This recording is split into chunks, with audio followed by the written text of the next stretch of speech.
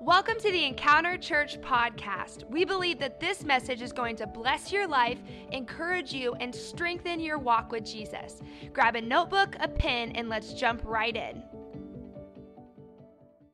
It's an honor to be here. I don't know if you realize this or not, but I think you have some incredible pastors in Chris and Angie. Can you get up for them? Come on. They're incredible pastors. And I know that, as he said, we've just met a couple days ago, but I'll tell you what I see God doing in this house is rare. You need to understand that. I'm going to tell you a little bit about my story. I want to introduce you to my family, and then we're going to kind of get into some things. I'm going to actually take some moments later on to explain how rare you are and what I think is cool about what God is doing here. So I was born and raised in western South Dakota. If you don't know where South Dakota is, it's basically southern Canada, okay? So it's way, way up north, all right? So, but my wife and I, we pastored a church in South Dakota. There are more cattle than there are people there. But we took this church and we revitalized it and went through a growth process, and God did some cool stuff, which I'll get to in a minute. But let me introduce you to my family. I want you to check I got a picture here of them. I want you to see them. So this is my wife, Melanie. We've been married 21 years. I mean, she's definitely my better half. Don't get too excited. It's all right. Calm down. I know it's early service. Then my son, Eli, he's the taller one there. He has drank the Kool-Aid. He is start school this fall. He's going to go be a pastor and a church planter.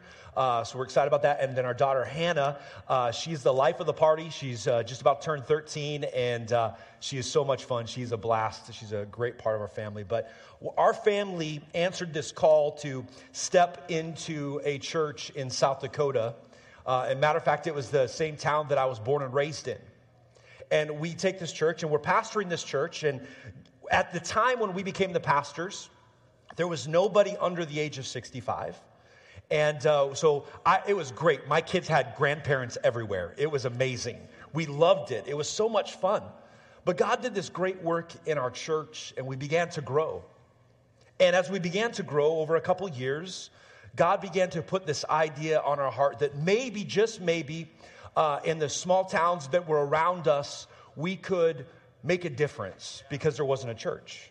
And we thought, well, what if we could help put a church in that town that's down the road? And we were praying about it. I talked to my board about it, all this stuff. But as I talked to them about it and I prayed about it, in prayer, I kept hearing this phrase, 7 by 70. I thought I had, if you've read the Bible very much, I thought I had some forgiveness issues, like 70 times 7, I'm supposed to forgive somebody, something like that. But then I realized our church was 67 years old, almost about to turn 68 years old, and God was challenging us to plant 7 churches by the time we turned 70. I thought that I ate some really bad pizza, and I'm surely not hearing from God in prayer. So I talked to my wife, who's the realist, and I'm like, hey, honey, what do you think about this? And she said, I think that could be God. And it was at that moment I knew we were in trouble. I ignored this because I thought this was crazy town. There's no way that we could plant 7 churches in 2 years. There's no way. So I'm ignoring it. And I'm walking through the lobby of our church, kind of like the lobby that you've got out there. I'm walking through it, and one of my elders comes up and says, Pastor, I'm so excited about the future of our church. I've been praying for those future churches we've talked about once in a while. I said, me too. And I start to walk away, and he says, God told you 7, didn't he? And I never told him anything. The only person I ever talked to was my wife. And it was at that moment that I knew that God was confirming that we had to get the guts to stand up in our church and say, what if, church, we could do something different? So, 2 years later, 7 campuses were born. By the grace of God, we did it, and it's an absolute miracle. Absolute miracle. Well, one of the things that I discovered along the journey is that the miracle was in the house. And what I mean by that is that I had no idea who the pastors were going to be to pastor those locations. I had no idea where the money was going to come to start a church. I had no idea where any of this was going to come from. But what I realized is the miracle was in every man and woman and kid that was in our church that called our church home. They were as called to it as much as I was. And we said yes together as a family, and we said yes together as a church, and the rest was just a crazy adventure. Now, also in the middle of all this, I believe in being involved in the community. So if you couldn't tell by my mustache, I was also a sheriff's deputy. So I could arrest you, and then I could pray for you.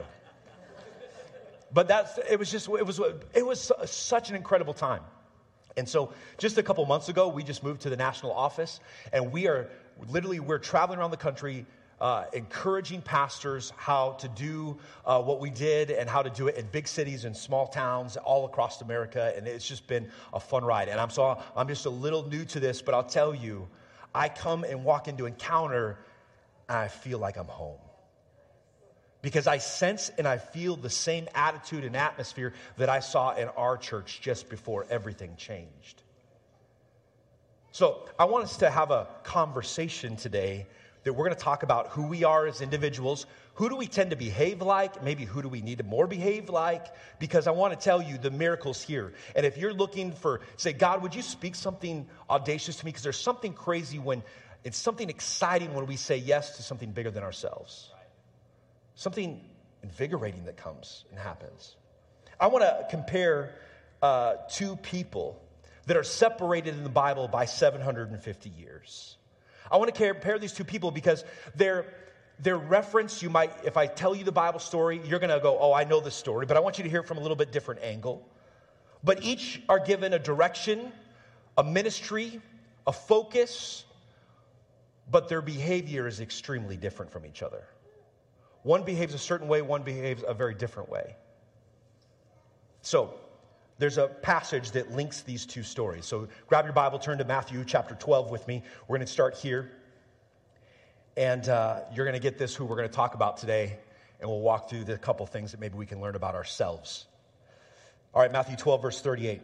Then some of the scribes and Pharisees answered him, saying, Teacher, we wish to see a sign from you. But he answered them, an evil and adulterous generation seeks for a sign, but no sign will be given to it except for the sign of the prophet Jonah. Everybody say Jonah. All right. First, for just as Jonah was 3 days and 3 nights in the belly of a great fish, so will the Son of Man be 3 days and 3 nights in the heart of the earth. Jesus is prophetically speaking of the moment when he'll go die on the cross for you and I's sins, but then he'll be laid in a tomb, and he'll be there for 3 days. Now, we're obviously going to compare today Jonah versus Jesus. And if I'm honest with you, and if we got really honest with ourselves, we're probably a lot more like Jonah than we are Jesus. And I will tell you, so many times I find myself thinking, behaving like Jonah. But if I can shift out of that Jonah mindset and I can start maybe behaving a little bit more like Jesus, incredible, miraculous things can happen in our lives. So, let me give you the summary, if you don't know the story of Jonah. Jonah is given this directive from God. I want you to go to the city of Nineveh. I want you to tell them that they're sinning against me, they're not doing a good thing, that they need to repent. Jonah says, no. Have you ever, done that with God? Just me. Okay. Pastor, you've got incredible people. They're always saying yes to God. I'm telling you. So I'm like Jonah. I said, So he goes and books a cruise, all right? Jonah books a cruise. He gets on a boat, and he is going the opposite direction. He gets on this boat. He's going the opposite direction. A storm comes up. All the people in the boat assume there is some God somewhere that is causing this problem, and it's got to be due to somebody on the boat. So they cast lots. They think, oh, it's Jonah. So they throw him overboard. They throw Jonah overboard. He gets swallowed by a whale or a big fish, as it says in the Bible. He's swallowed, and he's in there for 3 days and 3 nights, and then he gets puked up on dry ground, all right? All right? Isn't that a fun word, just puked up? Gets puked up. I mean, just imagine. I mean, he's slightly digested, all right? I mean, maybe the color's left his skin. He's on the beach, and God says, I told you to go to Nineveh. So he reluctantly gets up and follows God's assignment and goes to Nineveh, tells them they're sinning, they need to repent, and then he wanders away from the city and he has a conversation with God. That's the Cliff Notes version of what happens. So we're going to pick up here. Grab your Bibles, turn now with me to Jonah, and we're going to jump back and forth between the book of Jonah and the New Testament, and we're going to be looking at a comparison between the behavior of Jonah and the behavior of Jesus. All right, Jonah 1, verse 1. Now the word of the Lord came to Jonah, son of Amittai, saying, Arise, go to Nineveh, that great city, and call out against it, for their evil has come up before me. But Jonah rose to flee to Tarshish from the presence of the Lord. He went down to Joppa and found a ship going to Tarshish. So he paid for the fare and went down to it to go with them to Tarshish, away from the presence of the Lord. Let me just give you some perspective here. That's almost 2,000 miles the opposite direction. Let me maybe give you some background here. At the time of Jonah, due to Israel's progressive rebellion, the prophets Hosea and Amos are contemporaries of Jonah. They declared that God would use Assyria as an instrument of punishment against the people. So this has all been spoken. He's not a fan of this region. They're going to be used to discipline Israel. He's not a fan. So any patriotic Israelite would have longed for Assyria's destruction instead of Israel's. Let me put this in some modern context that maybe we can get our mind wrapped around in what he's doing here. Imagine a Jewish man in New York during World War II. He hears God say, I'm going to bring terrible judgment on Germany. I want you to go to Berlin and tell Nazi Germany to repent. But instead of doing it, the man heads for San Francisco and then hops on a boat for Hong Kong. That's the perspective here. That's his behavior. God tells him to do this, and he's doing an about face. He's turning the other way. Jonah runs from his assignment to preach repentance, a turning from a behavior and turning towards God.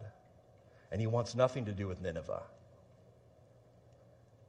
Now, if you make your way to Matthew 4, this will also be on your screen too, Jesus knows what is coming, and he's obedient to follow. Matthew 4:1.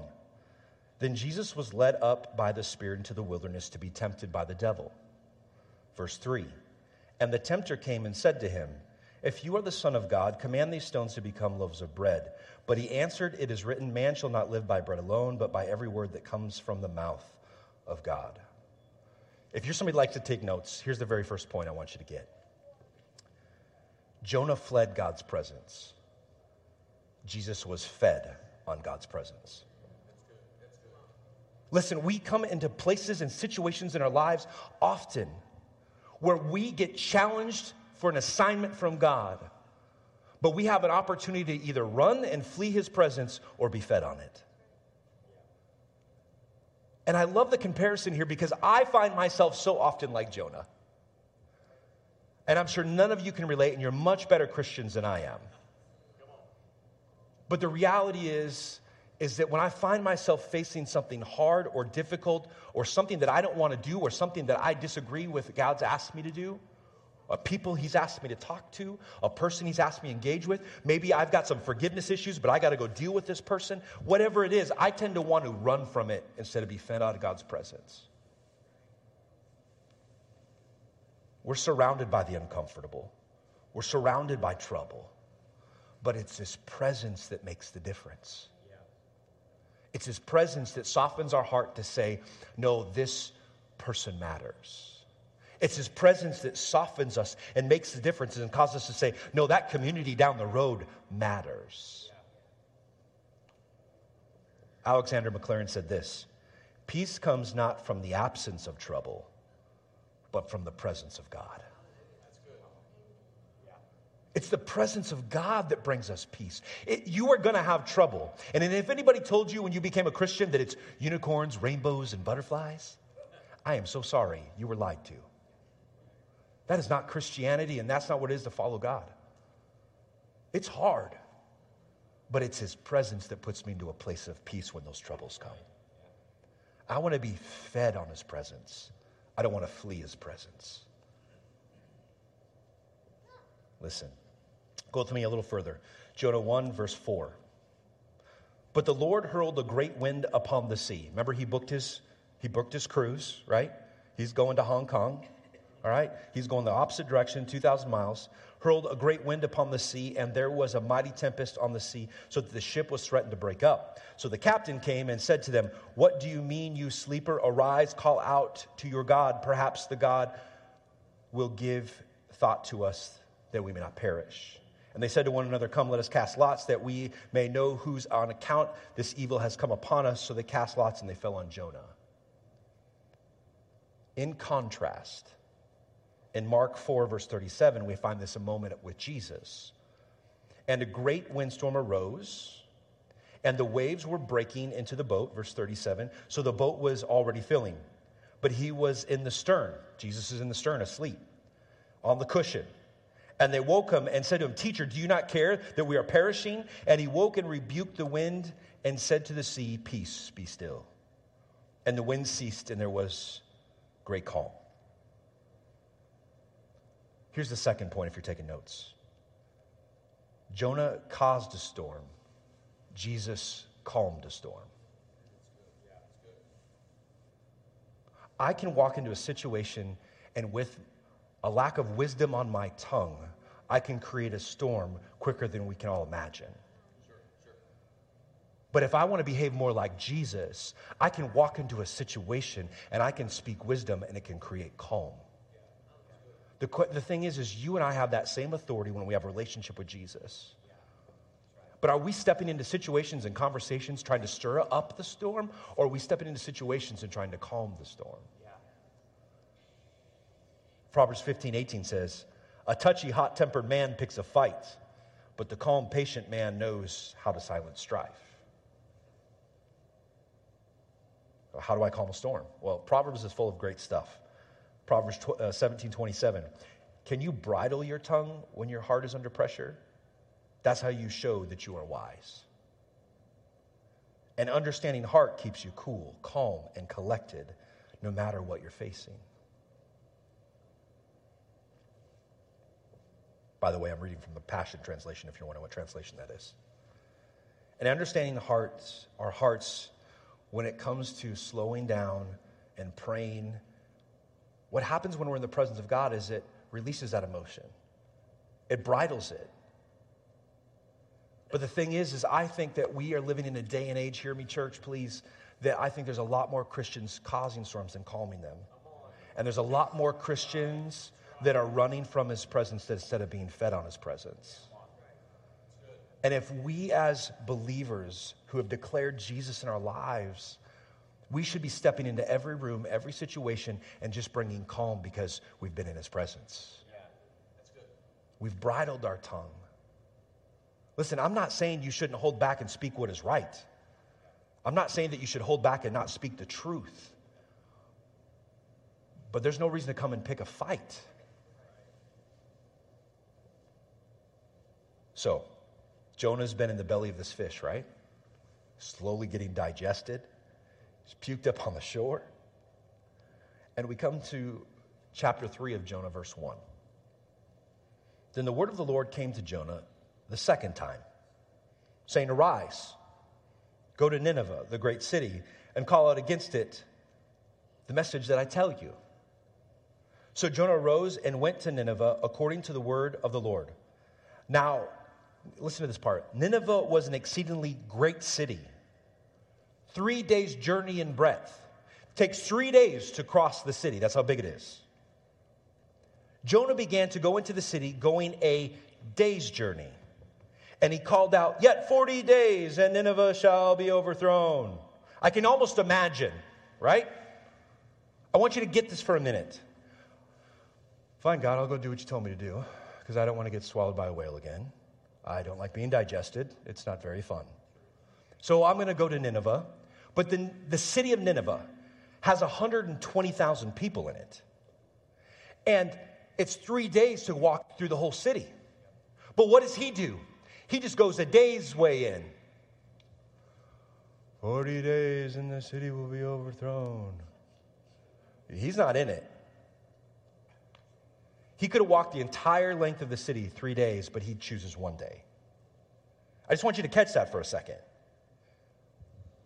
Now, in contrast, I wish I could reference all these passages, but we'd be sitting here until afternoon and all the way to your party that you're having here at the church tonight, and you'd probably be annoyed with me because you missed lunch, all right?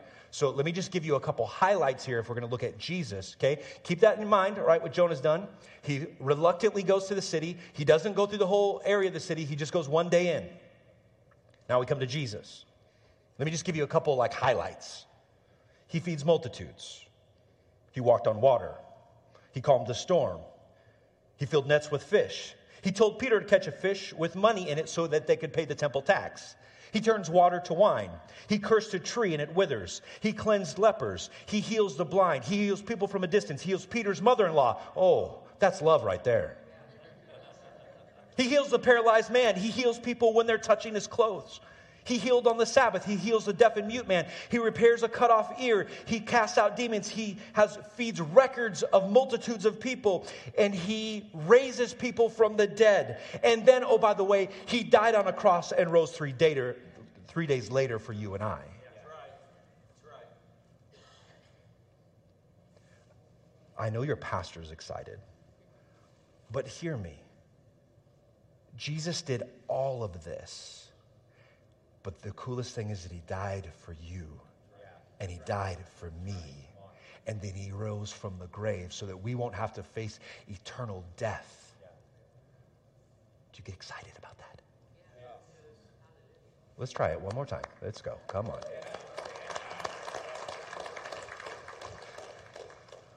Hold yourselves back. Because you know why this matters?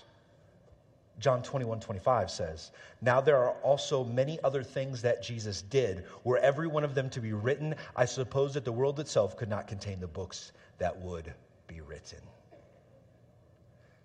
What's the point of all this? If you're taking notes, Jonah did the minimum, but Jesus did the maximum. Jonah did the minimum. And I will tell you, there are days I get up on a rainy Sunday and I go, God, is it okay if I just do the minimum?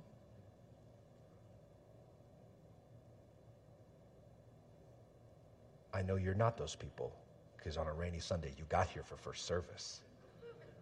Come on. That's a big deal. But listen, I can't tell you how many times I've been like Jonah, and I've been in this attitude, in this position where I've just been like, you know what?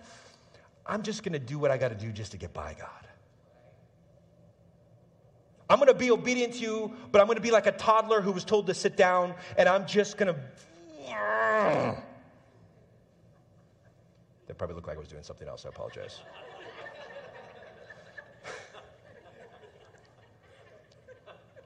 So often, though, I find myself doing the minimum instead of the maximum.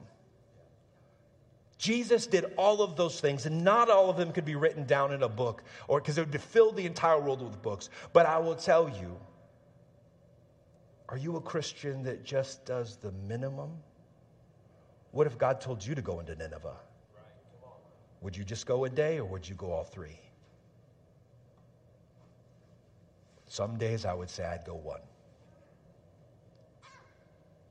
So many times I've been like Jonah with God's will.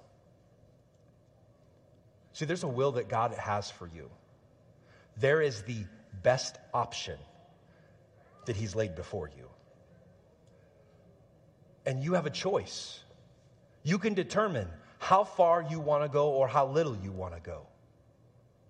Does it mean you're a good or bad person? No.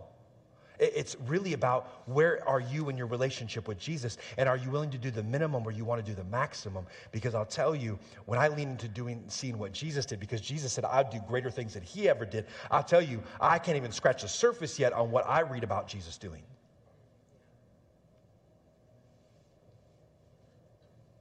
There's this thing that we have called reluctant obedience. And more times than I can count, God's given me an assignment. And I was reluctant. And I didn't give God my best. But I will tell you, if you'll just lean in and say, God, I don't know how. I don't have the abilities. But I know in your presence I'll be fed. And I know that if I can walk into a room when I've been in your presence, I'll calm the storm. And I know that I can do more than the minimum. All right, go a little further. Jonah 3:10. When God saw what they did, this is Nineveh, how they had turned from their evil way, God relented of the disaster that he had said he would do to them, and he did not do it. Chapter 4, verse 1. But it displeased Jonah exceedingly, and he was angry. And he prayed to the Lord and said, O Lord, is not this what I said when I was yet in my country that this is why I made haste to flee to Tarshish, for I knew that you are a gracious God, a merciful, slow to anger, abounding in steadfast love, and relenting from disaster. Wait a second. This whole city repents. They turn. 120,000 people decide to go, wait a second, we don't want to behave this way anymore because we're afraid of what could happen to us. And instead of him throwing a party, he's throwing a fit. Jonathan Swift, he wrote this expression of what Jonah was feeling from this passage. Let me just read it to you. We are God's chosen few. All others be damned. There is no place in heaven for you. We can't have heaven crammed. Excuse me? Don't we want one more to find heaven? Don't we want just one more to encounter the love of Jesus? Don't we just want one more to understand that there's an eternity for hope? And yet in contrast, in Luke chapter 23, Jesus having a very honest moment while he's on the cross. And he says in verse 34, and Jesus said, Father, forgive them, for they know not what they do. That's right. Here is a generation of people who are killing the Messiah, and he's saying, forgive them, Father. And yet over here we have Jonah who is behaving in such a way, he's going, no, burn them, Father.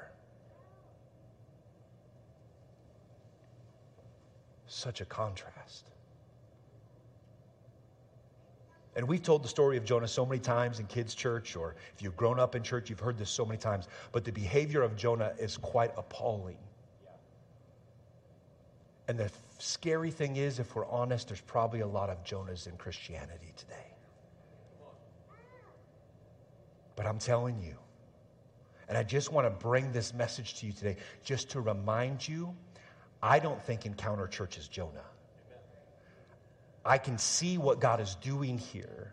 And I will tell you, you don't carry that heart, but we have to work to maintain the heart of Jesus instead of the heart of Jonah. Because we naturally want to slide into the heart of Jonah. And I just want to challenge you, don't let it slip. Because there are bad seasons I've had in my life where I start finding myself behaving more like Jonah.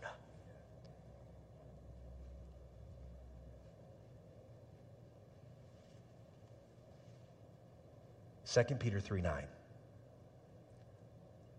love this verse. The Lord is not slow to fulfill his promises, as some count slowness, but is patient towards you, not wishing that any should perish, but that all should reach repentance. So you have this contrasting idea of Jonah is angry with God, and then on the other side you have Jesus saying, forgive them. I want everybody to know you, Father. And here's the fourth point I want you to get. To Jonah, sides mattered. But to Jesus, heaven mattered. And in Christianity today, and in our country today, it's all about picking sides. Church, please hear me on this. It's all about picking sides. And you know what? What sets this church apart is we're not busy telling people what we're against. We're busy telling people what we're for. Amen. And we're for heaven. We're not for sides. We're for heaven. We're for heaven. We're not for sides. We're for heaven. And if you lean into that, God can do so many things. So, this is the craziest part of this whole story. Jonah leaves the city and he goes out to pout. Anybody ever pouted before? I got one honest person in the house. Come on. Jonah 4, verse 5. It's a little lengthy, but hear this. Just listen to this part of the story. Jonah went out to the city and out of the city and sat to the east of the city and made a booth for himself there. He sat under it in the shade till he should see what would become of the city. Burn, baby, burn. Now the Lord God appointed a plant and made it come up over Jonah that it might be a shade over his head to save him from his discomfort. So Jonah was exceedingly glad because of the plant. But when dawn came up the next day, God appointed a worm that attacked the plant so that it withered. When the sun rose, God appointed a scorching east wind, and the sun beat down on the head of Jonah so that he was faint. And he asked that he might die and said, "It is better for me to die than to live."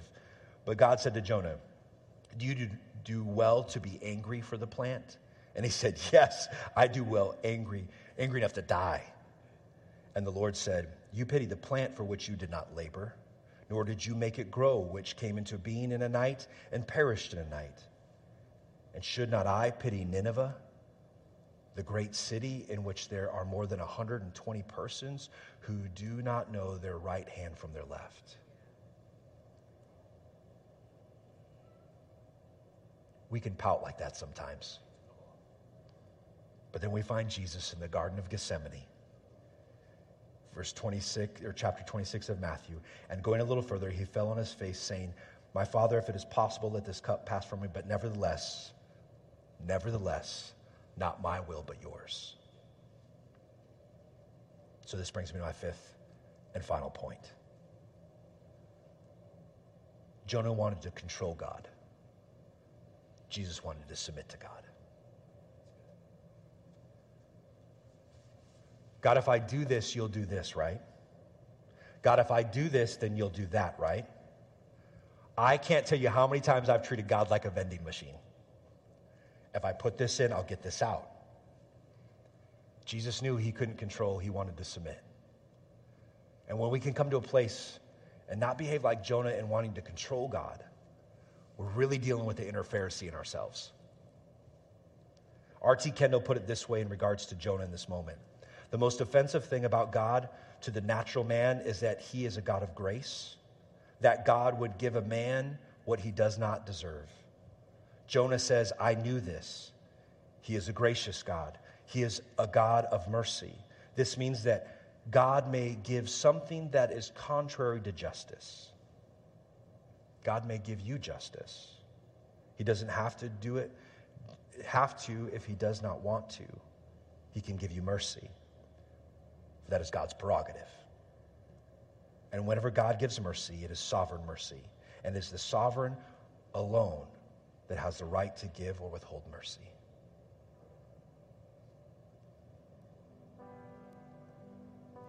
There's something powerful when we come to a place where we say, "I choose not to control God based on my behavior. I'm not going to choose to control God. I'm going to choose to submit to him." Now, what does this mean for you as the church, Encounter Church? See, that we all know this, hopefully, that this building is not the church. You're the church. And the more that we as each individual can say, "I'm going to behave more like Jesus than Jonah," the more this church corporately affects this entire region.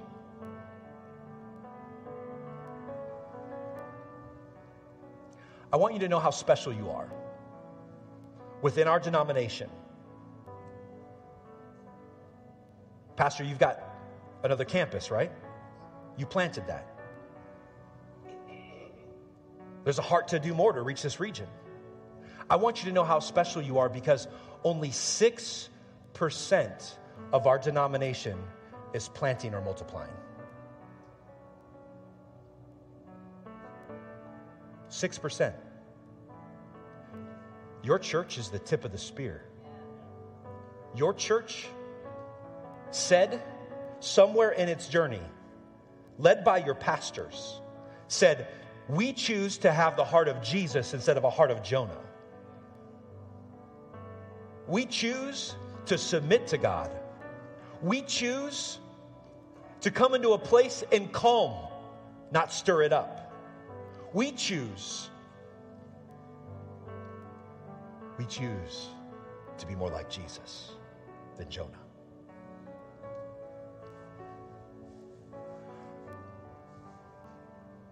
Within our country, we have states, and within those states, we have counties. Every county does a census. They take record of where people are and what people do and what people stand for, what they believe. They kind of do this huge assessment. So I did a little research for your county here and the counties that touch your county. I want you to go to this next slide. I want you to look at these numbers for each of the counties. Maybe you live in one of these counties. You most likely do. These numbers are the individuals within those counties that are labeled unclaimed, meaning they have no religious affiliation. They have no connection to a creator God. They have no connection to anyone or any belief system. That's what that number represents. They're unclaimed. They're the Nineveh of your day. Go to the next slide. That's how many people are when you add all those counties together. That's almost the size of Nineveh. Listen, when you lean in as a believer to say, I'm not going to behave like Jonah, I'm going to behave more like Jesus, then you start to look at those numbers and you go, I can do something about it. And I want to do something about it. And I'm not going to sit off on the side and watch them burn. I'm going to step in and I'm going to hope and pray that they experience the power and the love of Jesus. I want them to have an encounter.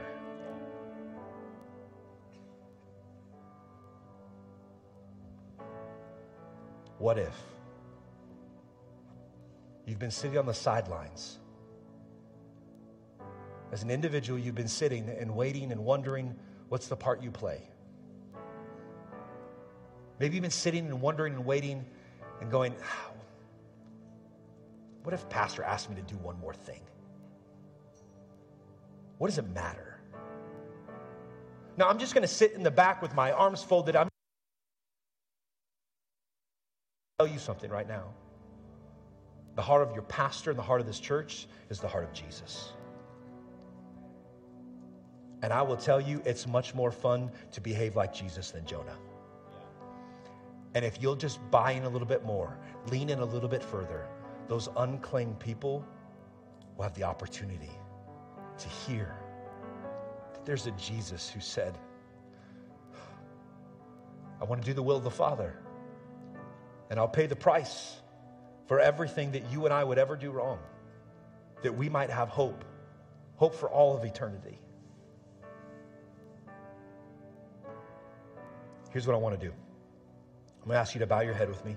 If you're joining us online, I'm going to ask you at your home to bow your head with us. I'm just going to ask for just a little commitment in the depth of your heart right now. I'm going to ask you if you're willing to say, I'm all in. I'm all in for the behavior of Jesus. I may not have it figured out. I'm not sure how to get up every morning to do my devotions. I'm not sure if I'm always going to have the right attitude. But I choose today and every day after, I'm all in. If that's you, I want you to put up your hand right now. Come on, cross this place. Put up your hand. Put up your hand if you're watching online as an act to say, I'm all in. So, Father in heaven, I pray for everyone here within the sound of my voice. I pray that you will give them the ability to be all in. I pray that tomorrow when they get up, they say, I'm all in. I'm going to behave more like Jesus than Jonah. And I'm not going to step back and just watch a city potentially burn. I'm going to step in. I'm going to give. I'm going to serve. I'm going to make a difference. So that one more, just one more, can know the Jesus I know. So, Father in heaven, I pray that you would powerfully bless this church to continue being the tip of the spear and changing this entire region for the cause of Christ. Lord, help us to deal with that inner Jonah in us, that we may be more like Jesus. Amen. Thank you again for listening to the Encounter Church podcast. We pray that this message was a blessing and an encouragement to your life.